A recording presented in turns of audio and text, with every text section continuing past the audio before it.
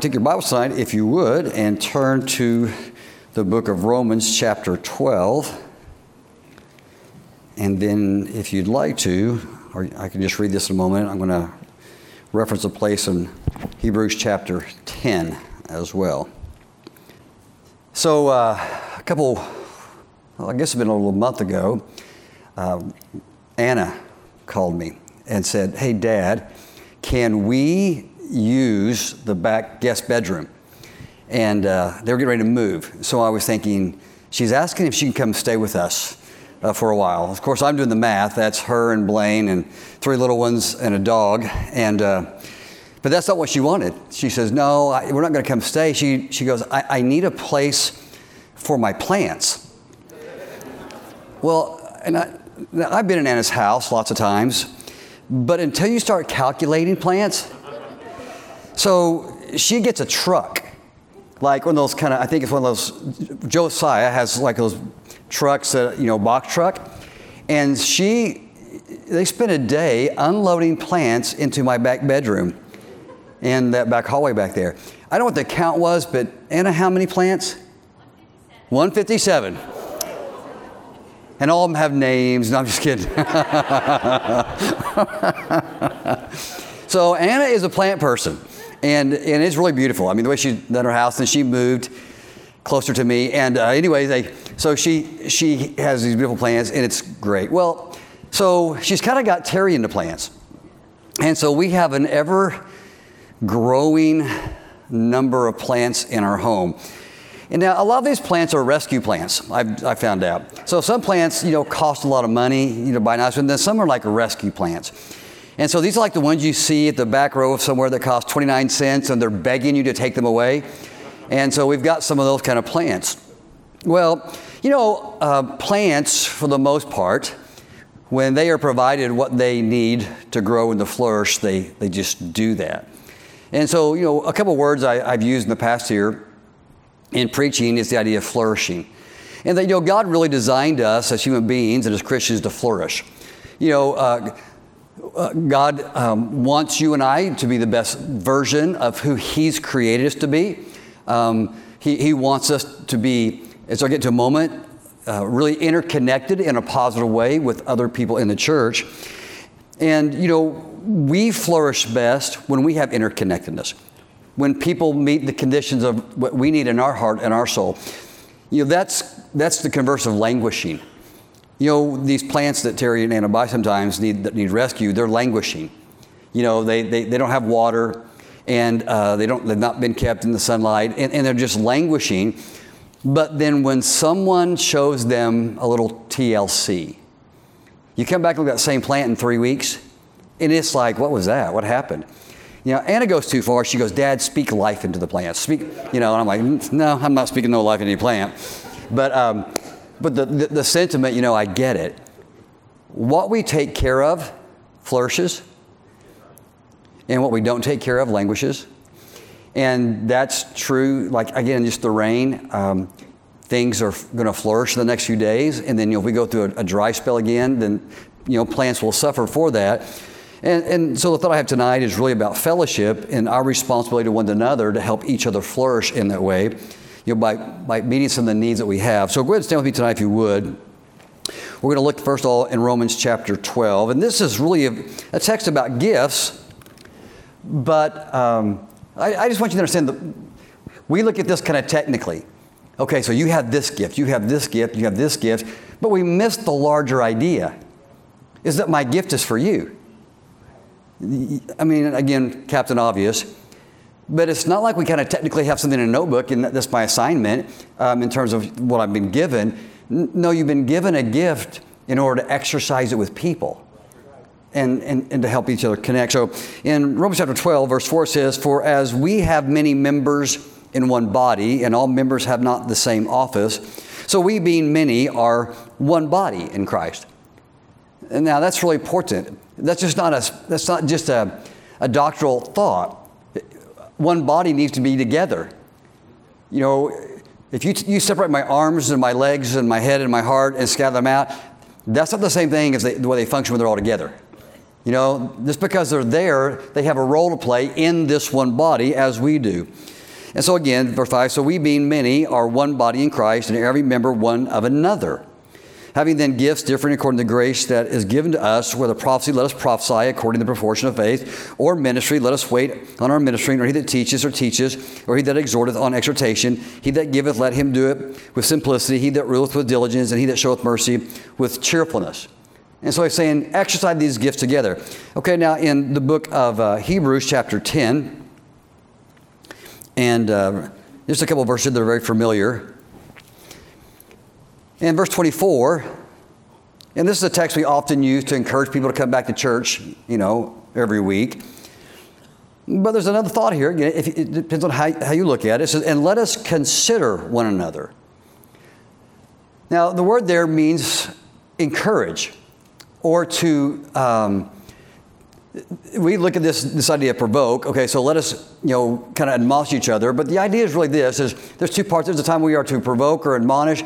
We also need to consider, we need to be kind. We need to encourage one another. And so it says, let us consider one another to provoke into love and good works, not forsaking the assembling of ourselves together. And the key thing is we need to be together, as the manner of some is, but exhorting one another, and so much the more as you see the day approaching. Lord, we thank you so much for the day, and Lord, the time we've had together already in fellowship, and Lord, obviously the topic I'm going to preach on tonight. Lord, I just want us to be more thoughtful and to continue to be thoughtful about the time we spend together, the quality of the time we spend together. And Lord, we'd be intentional about being considerate one to another, of being, Lord, not just here in attendance as one body, but functioning that way in terms of encouragement and admonition and helping one another. And so I ask for your help with this in Jesus' name, amen. Thank you so much for standing.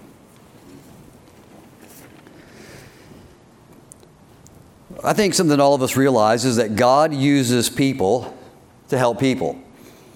God does a great work in our hearts. We are utterly dependent upon the Lord, and we need His intervention in our life every day. But in a practical way, what helps us succeed and be successful in life is other people. God put together an institution, the family, and that's because families are individuals who work together in close proximity intended to be primarily in the environment of love for the sake of human flourishing and in God's purposes, Christian flourishing. God uses people, and God wants to use people to touch and shape people. And when I say that, I mean obviously in a positive way. Unfortunately, a lot of human interaction is not positive. Human beings are a lot like porcupines. We're really dangerous.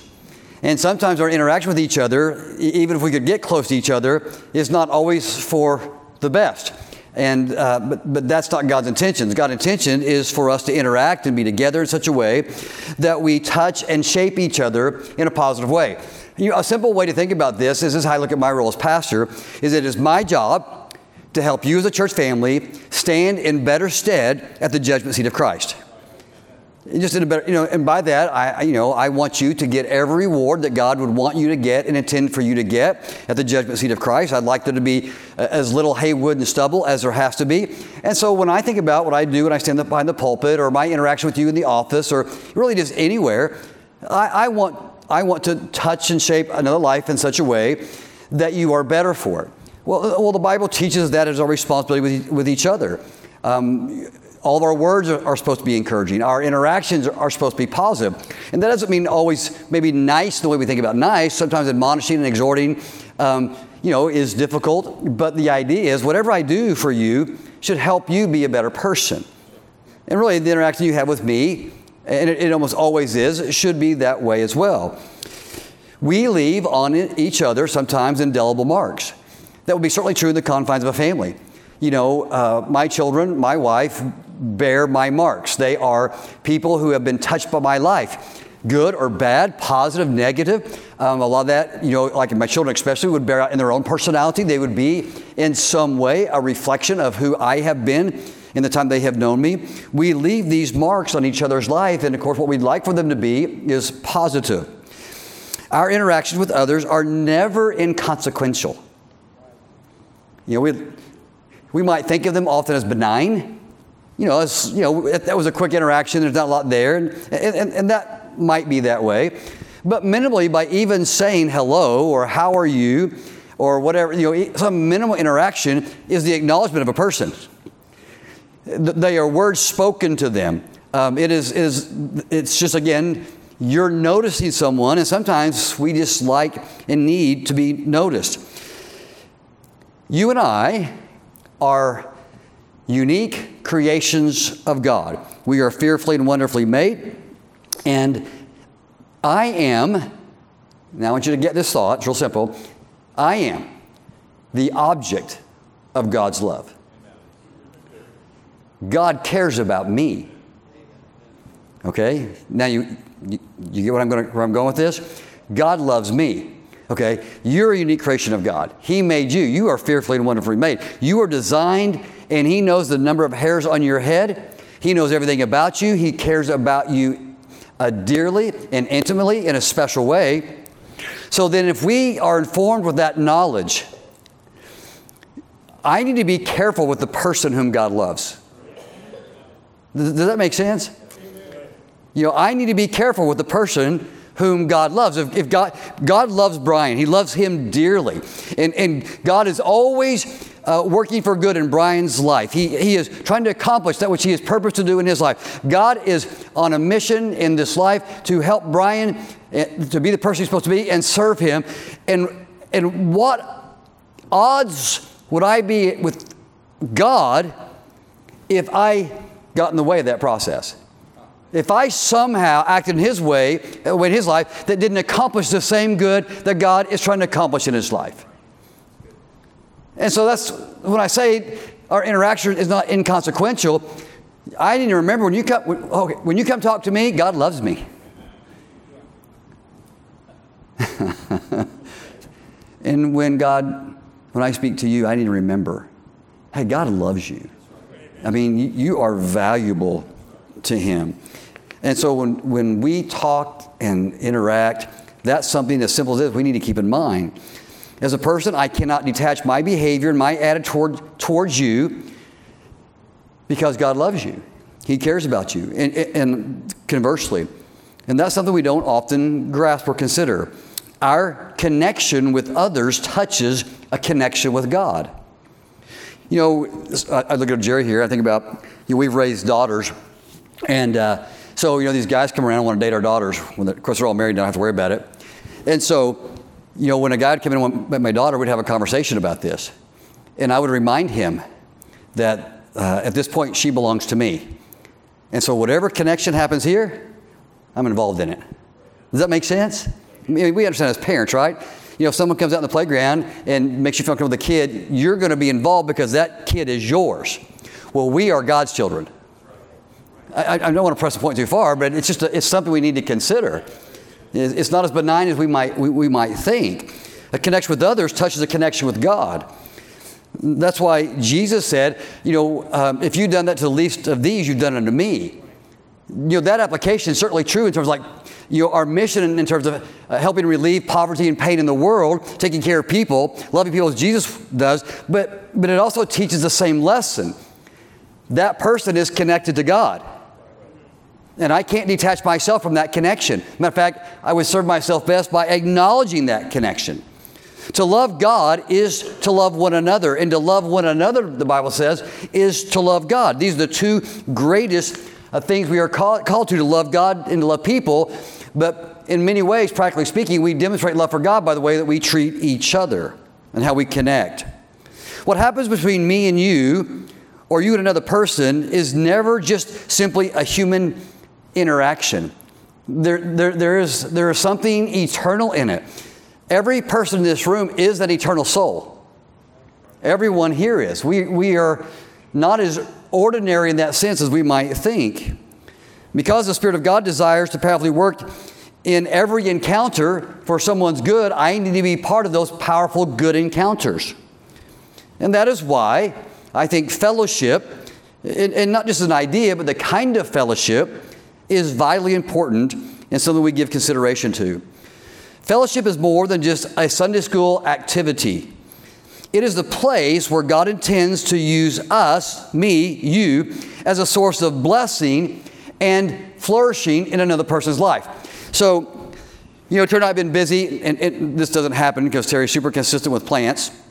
But in fact, if I water the plants, I get in trouble because I'm interfering with some schedule. But if I was, in another world, if a plant wasn't being taken care of, and I was to interact with the plant, the interaction there, I'm going to take some water or some fertilizer, and I'm going to pour it in, and as a result of my interaction with that plant, the plant's going to be better. Make sense?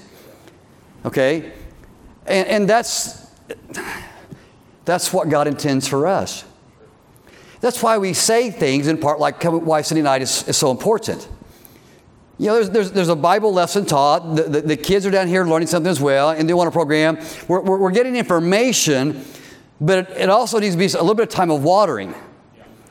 Hey, I was just encouraged by being here today. I talked to Brian before service, and I enjoyed that. I spent some time with the deacons before the service, and that was productive and enjoyable. And that interaction, when we leave, should not be draining. It should be the opposite. It should be filling. And so, the question begins to ask is, am I filling anyone? Am I helping anyone? Is someone better because of my interaction? We've come to church. We've done the assignment, but who's better because you were here? Who's been touched by it? An academic journal called the Journal of Happiness Studies published research on the tools of science, identifying that which encourages, and I've used this word, human flourishing. It's a biblical concept. When researchers look at what distinguishes happy people or flourishing people from unhappy people, one factor constantly separates the two groups. And it's not how much money they make, not the place where they live, not even how good their health is, surprisingly, not security or for young people popularity or their attractiveness. It's not their intelligence or IQ or even the successful of their career. What separates and distinguishes flourishing people, happy people, joyful people from less happy and joyful people is the presence of rich, joy-producing, life-changing, meaningful relationships. It's like water and plants. It's what makes us grow. It's what makes people good. I've said this before, and I am being pastoral, but I often say we have an activity. Or even like in tonight's at church, a lot of people just elect, and not Eastern, that's not true. People sometimes elect not to be a part. They just elect not to be a part. Well, two entities are being hurt there, potentially. And there might be real reasons for being gone sometime. But number one,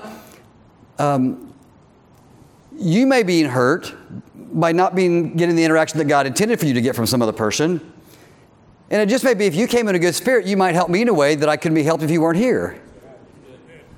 It's not just about you, it's about us. It's about the body. It's about, what Romans say, we're all members together.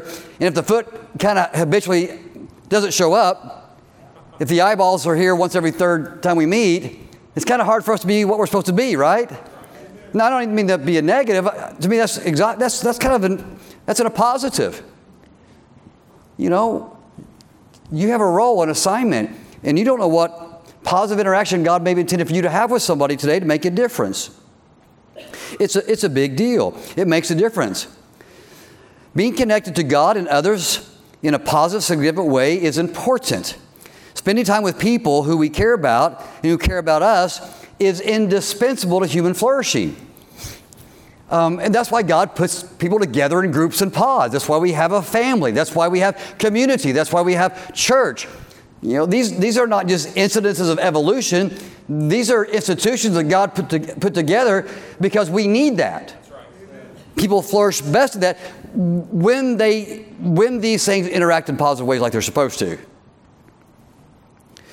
Having a positive connection with family and friends at church is one of the smartest things we can do to secure what's best in us and for us.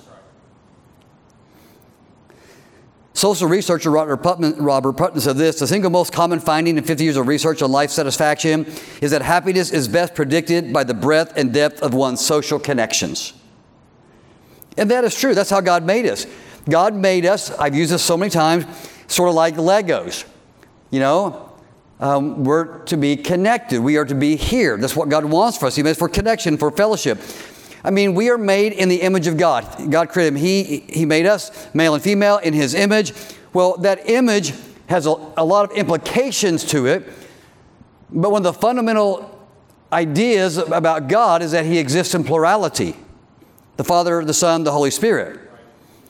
One of the greatest angsts of the cross that we just recently studied was the separation in the Trinity. It is when Jesus cried out, my God, why hast thou forsaken me? What's he really saying? Why are we not having the fellowship that we've had from eternity past? Now that didn't last long. It was corrected. It was rectified. But we are made in that image for connection. When we stand in God's image, that is one of the primary things that is implied. The entire motive of God's love was to reconcile us back into relationship with God, which our sin had estranged us from Him. Right? Our iniquities have separated us from our God, the book of Isaiah says. Well, a big part of the plan of God, one of those fancy words, is reconciliation. And that means to bring back together again. God never moved. We did in our sin. But through the blood of Christ, we have been reconciled. That's why we can go to the throne of God and cry, Abba, Father, the book of Hebrews. We can approach God. And we can be better connected as humans because of what we learn in Christ. It is because of this great reconciliation. God desires our companionship. We are creatures made in His image, and so we flourish best when we are connected to Him in fellowship and with each other. Now that's a whole other sermon, is staying connected to God. God Himself said after the creation of the first man, it is not good for him to be, next word please, alone. Was he perfect? Was Adam perfect? Was he without flaw? Yes. Was his environment perfect? Perfect guy, perfect creation. What could be imperfect? Well, he was made in the image of God, and it was not good for him to be alone. It's just not good. It's not good for us or anyone to be alone. Remember, it is the threefold cord that is strongest in the book of Ecclesiastes. That's why Jesus, one of his greatest, what people remember about Jesus is he was a friend to sinners. He wouldn't let people be alone. He would not suffer the lepers to exist in isolation. He would not let the people of ill repute stay that way. It wasn't just their physical diseases that hurt them. It was the emotional hurt of the heart of isolation. And Jesus cured their heart, not just in touching the disease or the infirmity, but He touched, their soul by giving them someone to fellowship with. In the book of Ephesians, Paul says that we are to be rooted and grounded in love. And I love that picture. The soul of our lives, the soul of our heart, the soil of your family, the soil of the church we should be rooted and grounded in what kind of soil? Love. Goodness, kindness. Okay, the buzzword, one of the contemporary buzzwords of our culture is toxic. Now, it wears me out a little bit. It's overused, because everybody's toxic anymore. But the idea is, I get this, you have dirt and you pour bleach in it, you pour acid, something in it, and you put a plant in there. That is not rooted and grounded in love. And you should have no expectation that plant will ever grow. Right? Okay. And so here's a church, for application. When people come in here, they should be able to find a place where they can be rooted and grounded in love, where people love each other, where they're serving each other, where they have a right spirit and they're good and kind. And listen, I've been to a lot of churches, and it'd be hard to be rooted and thrive in some of them based on the reception that sometimes I see people get. I don't ever want that to be true here. And so the idea is that we are to care for one another. When people interact with us by smiling, touching, helping, kind words, gracious, thoughtful acts, that is the soil that nurtures the soul and people can grow in. And that is, again, true in our homes. When we interact with others in indifferent, negative ways, we are directly responsible for destroying the soil which God wants cultivated for their good. Now think about that. Okay, don't think about it too much. The last argument you got in with somebody, we'll make it easy, the spouse. The last time So, you're discussing and talking about facts and issues and all these things that to you and to us are so pressing in the moment, and we're forgetting that in the soul of their heart, we're pouring toxins. Does that make sense? That's why there's so much hurt in a fight. It's not that I lost, I got the facts wrong, or hey, you were right. It's something that my humility can't handle it. It's that, man, something toxic happened in my soul. There's something here that's hurting me. And God doesn't want us to interact with each other that way. That's why God says, be ye kind, tender-hearted toward one another. Love one another. Use your words carefully, wisely. Be filled with grace, seasoned with salt. Life and death are in the power of the tongue. Because we make people grow and flourish and serve God in a greater way, or we can hinder all of that. We can contribute to the demise of someone's spirit. Social scientist Donald Winnicott is discovering what God has built into the human heart through his studies. He found that when young children feel safe, now let's think about this. When children feel safe and secure, they feel that way most intensely when they are in the presence of their parents. And so children tend to be more brave, get more things done, be healthier, have greater even academic success as they get older when they're in the presence of parents. They show more energy, they recover from disappointment quicker, they laugh, and they play more in the presence of a healthy home. And it has to do with the circle of connectedness. It's not the parents are doing for the child something, unseen. It's just that their presence is powerful. Their love is powerful. When you and I are loved, we are the best versions of ourselves. And I'm talking about Christian versions when I say that. Whoever Terry is, I bear some responsibility for that because I'm with her so much. And we're together a lot. But if she looks happy, I'll take some of the credit. And if she's not, there could be other factors, but I can be partly to blame. Does that make sense? That can be true of all of us. To love another is to give them the greatest gift that you can give them. Well, I'll buy a necklace and I'll get the car or I'll get the clothes, and that's all great. But to give them your love, what's best is to give them the greatest possible good. To love someone is the greatest thing you can do, and to fail to love someone is the greatest hurt you could ever do to another soul. There's all kinds of studies here that people who are socially disconnected are between 2 and 5 times more likely to die prematurely than those in healthy relationships. People who actually have good social connections are just overall healthier. So again, if you don't want to exercise, fellowship more. And that might help you. So I just want to consider something. We're going to turn there for the second time. I'm going to be quick here. Book of Philippians chapter 2, verses 1 through 5. I think Daniel was here recently. But it's just a text that Paul says, think about other people. Consider other people. Esteem other people. Even more important than yourself. Ben was talking about this in a masterful sermon last week. One of the ways we can help ourselves and help others is by being a blessing. One of the joys of any relationship is the delight we receive in giving to other people. It is more blessed to give than to receive. Terry and I met 34, 35 years ago, depending on the month. I remember when we first met how I was excited about that relationship. It was in my heart to give gifts, speak graciously. We wrote notes. I paid special attention to her. I wanted to spend time with her.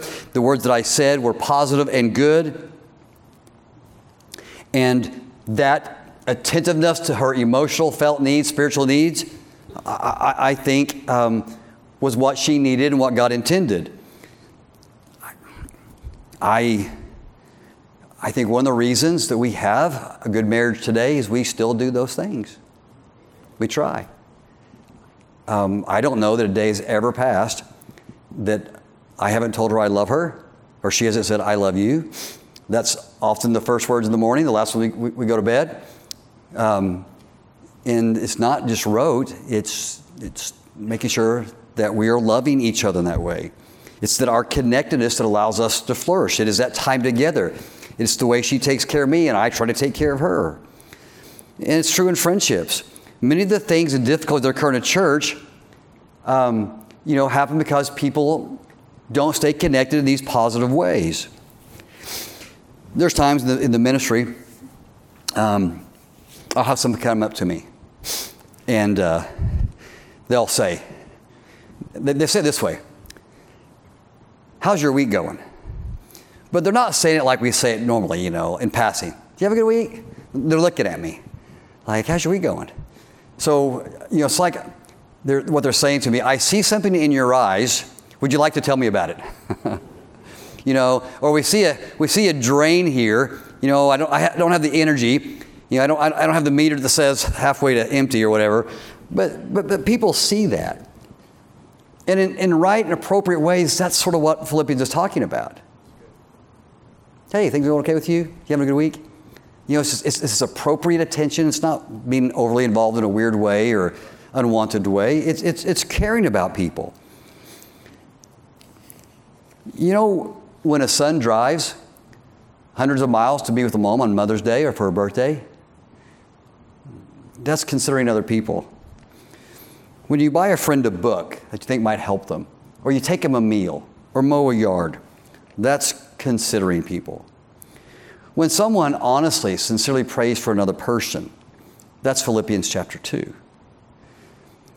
When we take time to write a note of encouragement to someone who might need that, we're considering someone else.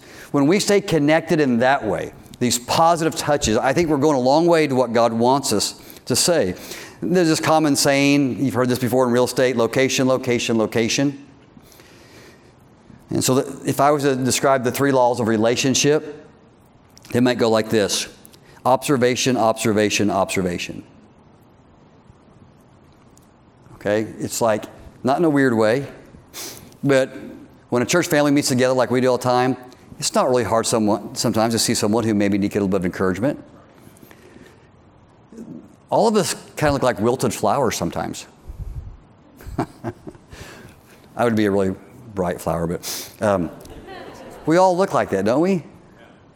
And sometimes it doesn't take a rocket scientist or a brain surgeon to realize, if I was just nice to them, if I said some encouraging words, maybe if I wrote them a note this week, knowing they're going through something, if I bought that book, if I sent them a meal card thingies, I don't know what those are. My brain lost me. What's that? Thank you, babe. DoorDash. She loves me. That's the idea. Is not just living in isolation, looking in the mirror. It's sometimes looking at others and trying to be concerned.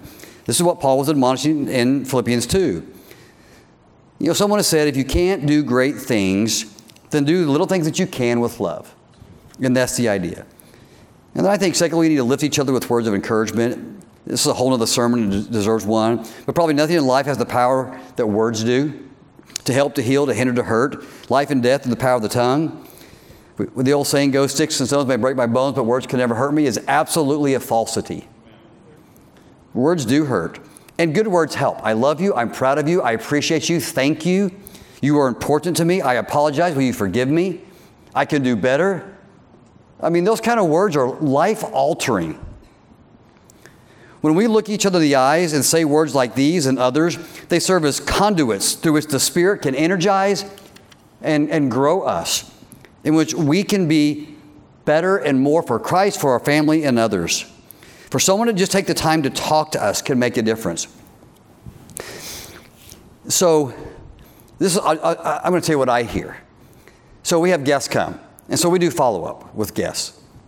And I don't know what I think about this, but so when guests come, we do follow-up.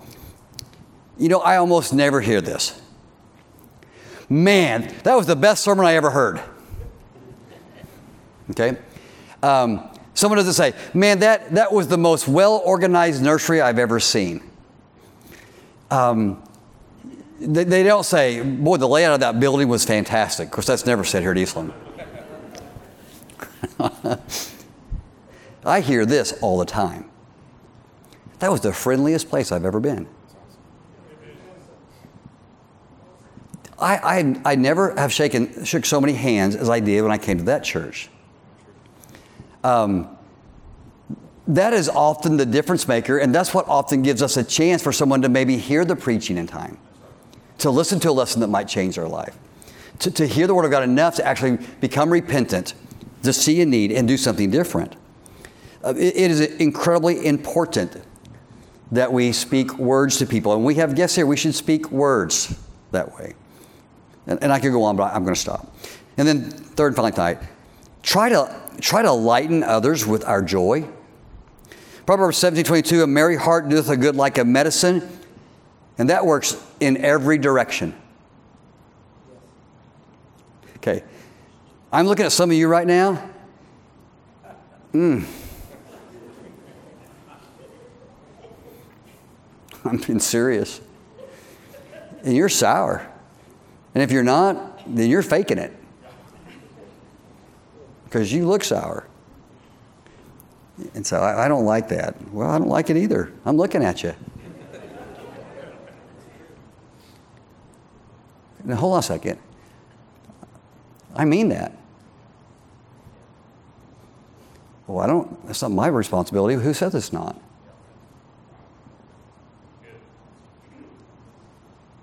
Why would you think that? Why would you think that your countenance doesn't matter? That's indifferent. That's benign. Who told you that? Seriously, I mean, just common sense. If people walked in the back door and saw a happy face multiplied by 600, you honestly think that's going to be the same experience if they walk in here and see an unhappy face multiplied times 600? You think that makes no difference? There's no responsibility that goes with that? Well, I'm one among many. I can be sour and hide it. That is so arrogant. And that is so irresponsible. I mean, there's lines of sight. You only see so many different angles. In a church, you don't see 700 people. You see about 10. Okay. I know I just dove up the deep end with that one, but a merry heart doeth good like a medicine for me. I mean, any guy who stands here and looks at a face of a receptive audience is going to feel better about the message, be energized by the message, probably do a better job preaching the message than looking at an audience of people who are like, man, I hate my life. I hate being here. It's a good medicine for everyone. A 20-year study of more than 4,700 people interacting has discovered what God has always said: joy is a medicine, joy is contagious. This is a singular, unique study that I found. It was found that a truly joyful person can affect others even through the third degree of separation. Okay, that simply means this, that if I'm nice to Fred, Fred's more likely to be nice to Sharon, and Sharon's more likely to be nice to one of you. But if I have a negative interaction with a Fred who has a negative interaction with Sharon, she's more likely to have a negative interaction with somebody else. So literally, I could be affecting someone from that third degree of separation. And this happens to me like on Sundays all the time. I've learned to shield myself a little bit because I'm just human. But someone comes in and drops a bomb, and says, wow, did you know this? This thing is happening in the parking lot. I'm like, don't tell me that. Tell me after church, not right now. And I can't tell you, this is a confession. On many walks from that place to this place, I have had to beg God for grace and help to change how I feel from there to right here. Amen. And it's work sometimes. That's just life. But if the meetings before this have been positive and good, and then I've had 3 or 4 interactions, it absolutely affects the person who at least initially walks up here. I'd hope discipline over 20-something years, can help me overcome some of that. But it's just the way it is. And if my day's been bad, we often know with the spouses, the spouse has a bad day, they often bring that bad day home. Terry had a fix for that. She just put a coat rack outside the door and said, leave your bad attitude here before you come inside. So that just happened one time. And it was deserved. It was deserved. Joy is a medicine. It is contagious. It's like ripples in a pond. And if that's true, then your interaction with other people are so much more important than you think. So much more. Nothing gives energy like joy does. And so can we just do this? Let's work on fellowship. I think being together is super important. But then I think once we're together, the kind of people we are when we are fellowshipping is super important. And we can go home and start making an application by this by being more positive and happy and joyful with the spouse we live with, for the children who we care for, grandkids who might be around us. We don't need more nagging, complaining, negative, unhappy people. You know what I mean? In your home, and we don't need them here. Every one of us are going to be the droopy flower sometime. That's just life. We're all going to be that. But being around good people will fix it. And fellowship with the Lord will fix it. And so let's work on these responsibilities. It'll make you a better person. Help us be a stronger church. And I think it's what the Lord intends. All right? Let me ask you to stand if you would.